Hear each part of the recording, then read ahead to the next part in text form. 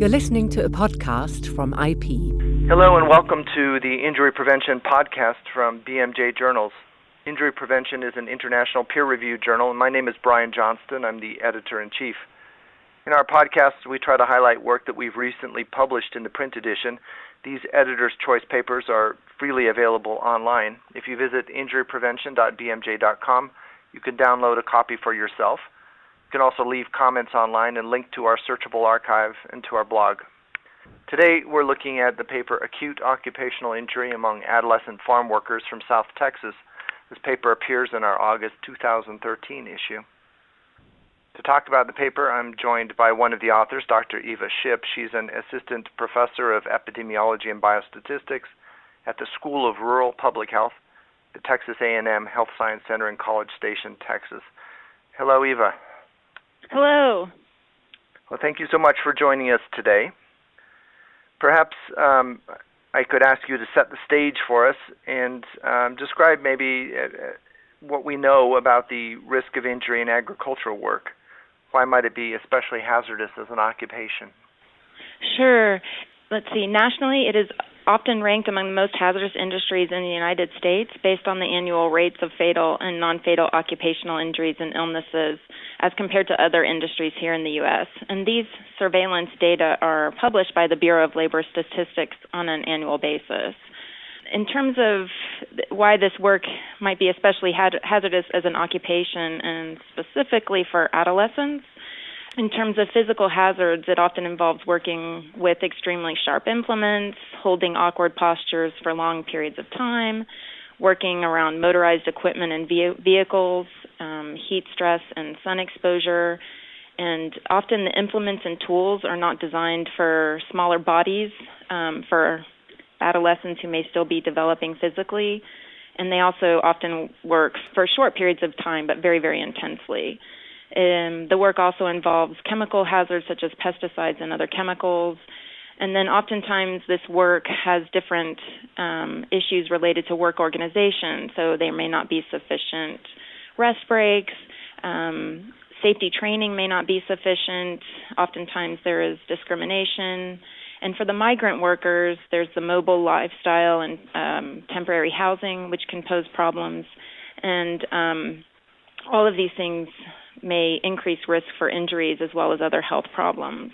So the work that we're talking about here focuses in particular, as you alluded to, on adolescents who were injured in the context of agricultural labor. I assume there have been previous estimates of the incidence of injury in this population. Can you speak to that a little bit? Sure. Actually, in terms of migrant or hired farm laborers who are adolescents, there's actually not quite a lot of data out there that's been published.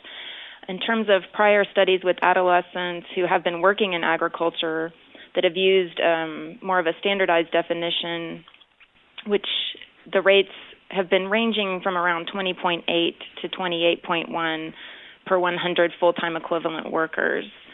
The biggest difference between this prior work and our study is that these prior studies often involve somewhat different data collection methods and different study populations. So ours was definitely focused more on Hispanic migrant hired workers. Perhaps the most comparable study that has been published came from Washington State by Bonato and colleagues, and it was published back in 2003. They used a telephone survey, but it was conducted in a large agricultural area with a large representation of Hispanic and teenage workers. And so that differed from our study in that, again, we had that larger proportion of migrant workers, and we used in-person rather than telephone-based data collection approaches. There are also some data at the national level that's collected through the National Agricultural Workers Survey, which is often referred to as NAWS, which is administered on an annual basis by the Department of Labor.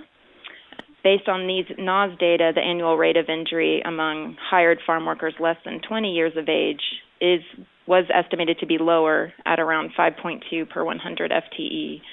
But there's a key difference between the NAWS data and some of these other studies like ours, and that is that the NAWS data is collected at the work site. So that's where the farm workers are near their employer, and so they may be more reluctant to report an injury or any other type of problem related to work, of course, due to fear of things like job loss or other negative consequences. So your focus then, as you suggest, was on primarily migrant, adolescent, Hispanic farm workers. Can you tell us how you identified and recruited a sample population to get at this group? For this particular study, we actually went in and recruited all high school students who were enrolled in a high school in Starr County, Texas from 2003 to 2004. And these students actually self-reported their farm work status. We chose Starr County because the number of students enrolled in the migrant education program there at the time was quite high. And for those of you who don't know, the Migrant Education Program is a national program that helps ensure migrant students reach their academic goals and graduation despite having a mobile lifestyle. And an example of one of the things that the Migrant Education Program does is that they transfer their academic records across these states as they migrate so that they're not losing course credits and their progress is not lost. Do you have any idea what proportion of these adolescent agricultural workers would be attending or enrolled in a school? That's a really tough question, kind of hard to get at that. I don't know the exact number or proportion of the adolescent agricultural workers that are attending or not attending school, but we do know and acknowledge that we're probably missing many of these workers who have dropped out of school just based on the overall dropout rate for high school students in general. And like I said, we definitely acknowledge this limitation, but the approach that we used did allow for accessing such a hard-to-reach and vulnerable population. So one of the strengths, I think, in your study, unlike others that have looked at similar problems, is that you really tried to quantify exposure. So to try to differentiate between the teen who occasionally helps out in an agricultural setting versus those that work long hours. And in order to do that, you were able to get a sense of person time at risk. Can you tell us how you measured that? Sure. So the PI for this study was Dr. Sharon Cooper, and over, the last 10 or 15 years, she's really led by her efforts. We have developed a way of assessing person time at risk through collecting self-reported work history. And so we have a method for collecting this data, and essentially it involves asking about the start and stop dates, usual hours of work per day, as well as the usual hours of work per week.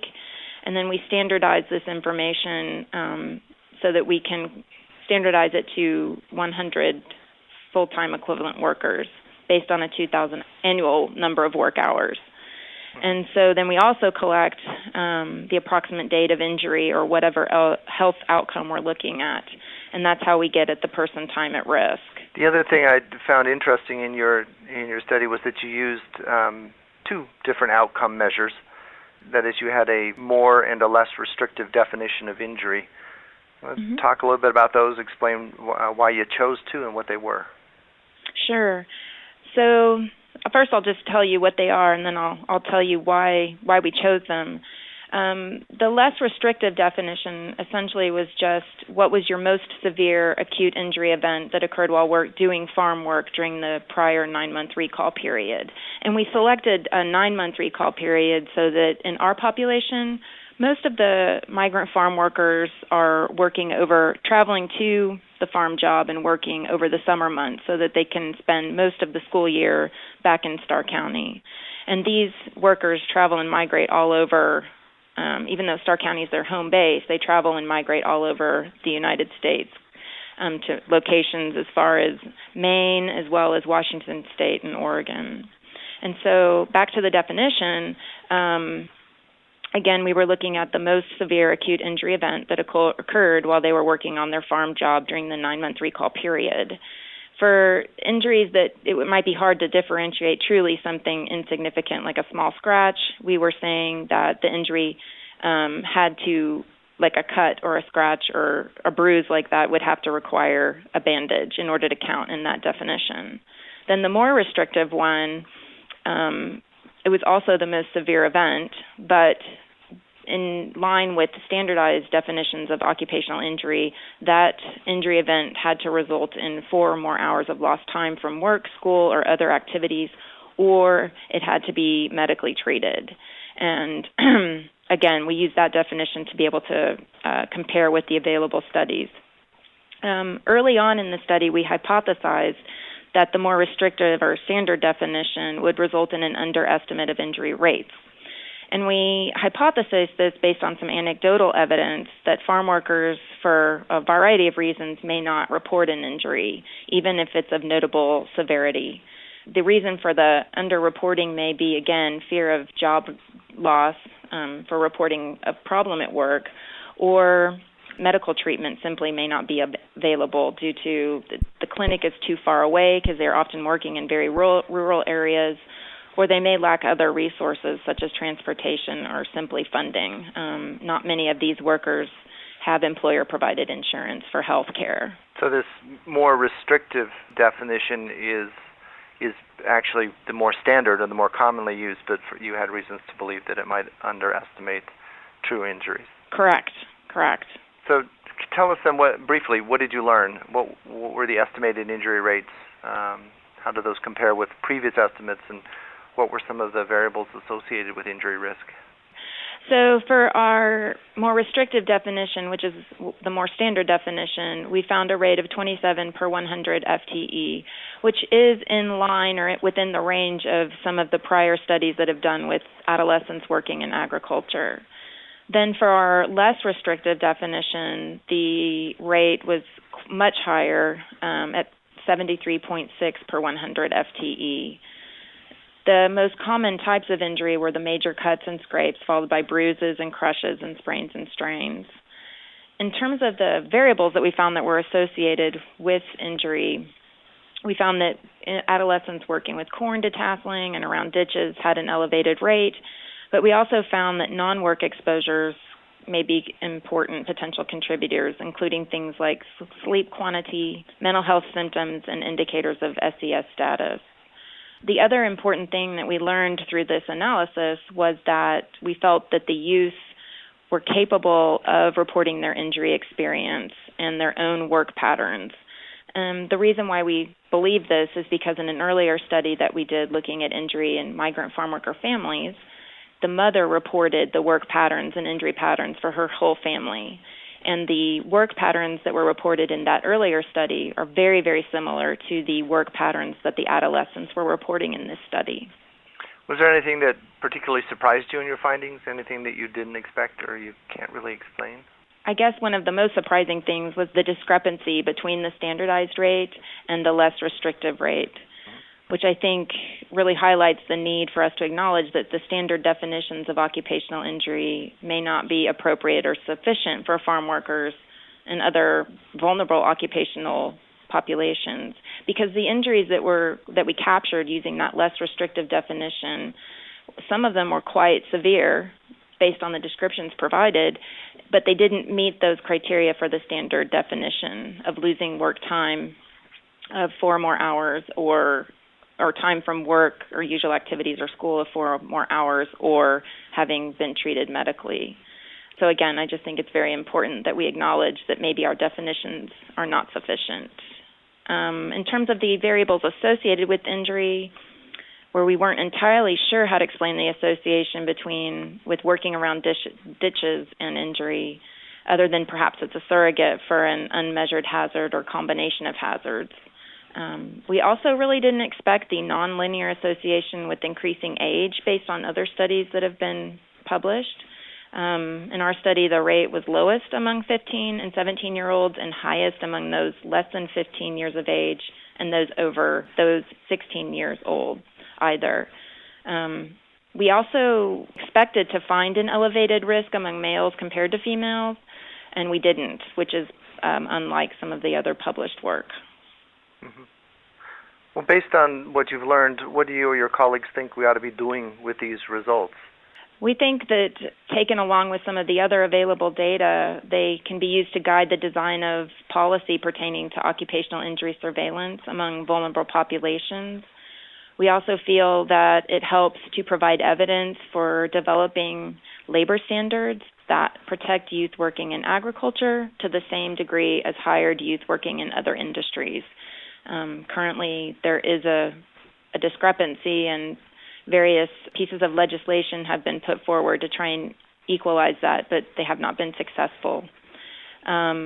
Of course, we also believe that the results could be used to conduct further research on proximal as well as distal factors that also could play a role in injury risk among these workers.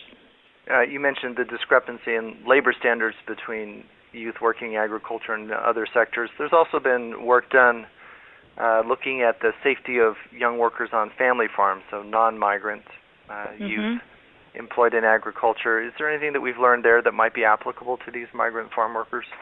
I think in terms of looking at specific physical exposures, such as safe handling of farm animals or farm equipment, actions that can be taken to safeguard against sun exposure and heat stress, and examples can be found in the North American Guidelines for Children's Agricultural Tasks, which is often referred to as NAGCAT.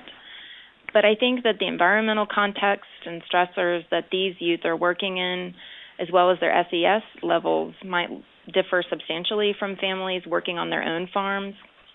And so these are also likely to influence injury risk. Where do you think the results of research like this belong, other, of course, than in the pages of our journal? That is, sure. Which policy sectors are best positioned to take action that are really going to address the hazards that you've identified? Well, I think there's a couple key ones, and those being NIOSH, or the National Institute for Occupational Safety and Health, OSHA, or the Occupational Safety and Health Administration, the EPA, or the Environmental Protection Agency, because they do put forth worker protection standards that are definitely applicable to folks working in agriculture and hired workers, such as the Worker Protection Standard. I think there also should be considered by legislators, as well as the farm workers themselves and growers and employers.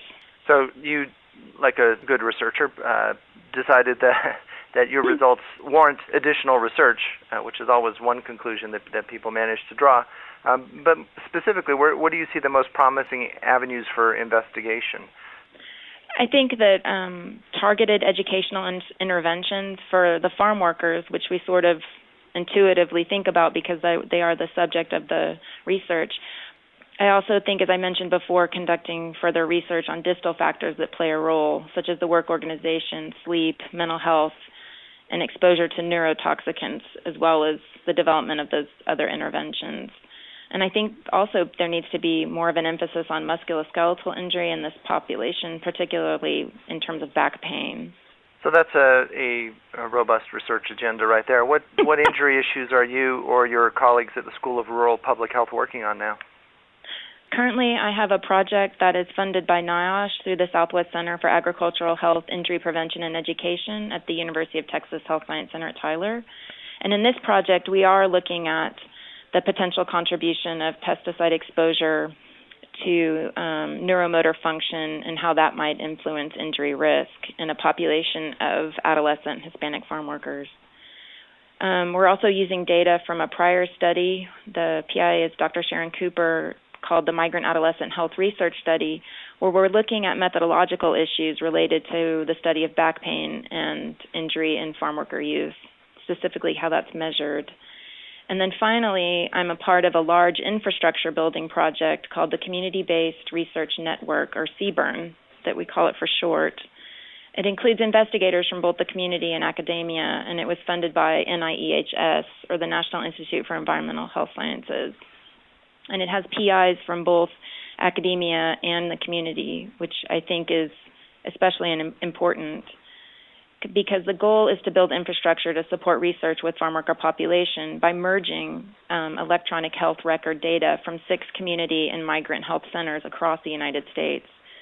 And what this will allow us to do is to conduct more research on injury as well as other health outcomes with farm workers. And this type of research is often hindered because the population can be hard to access, but this infrastructure will help to overcome this barrier. Well, that's terrific. Thank you, Eva. As you get some results from that work, I hope we'll see them published in Injury Prevention. Yes, definitely. That was Eva Shipp discussing her paper in the August 2013 edition of Injury Prevention. It's called Acute Occupational Injury Among Adolescent Farm Workers from South Texas. The paper is our editor's choice this month. As always, it's available without access restriction at the journal's website.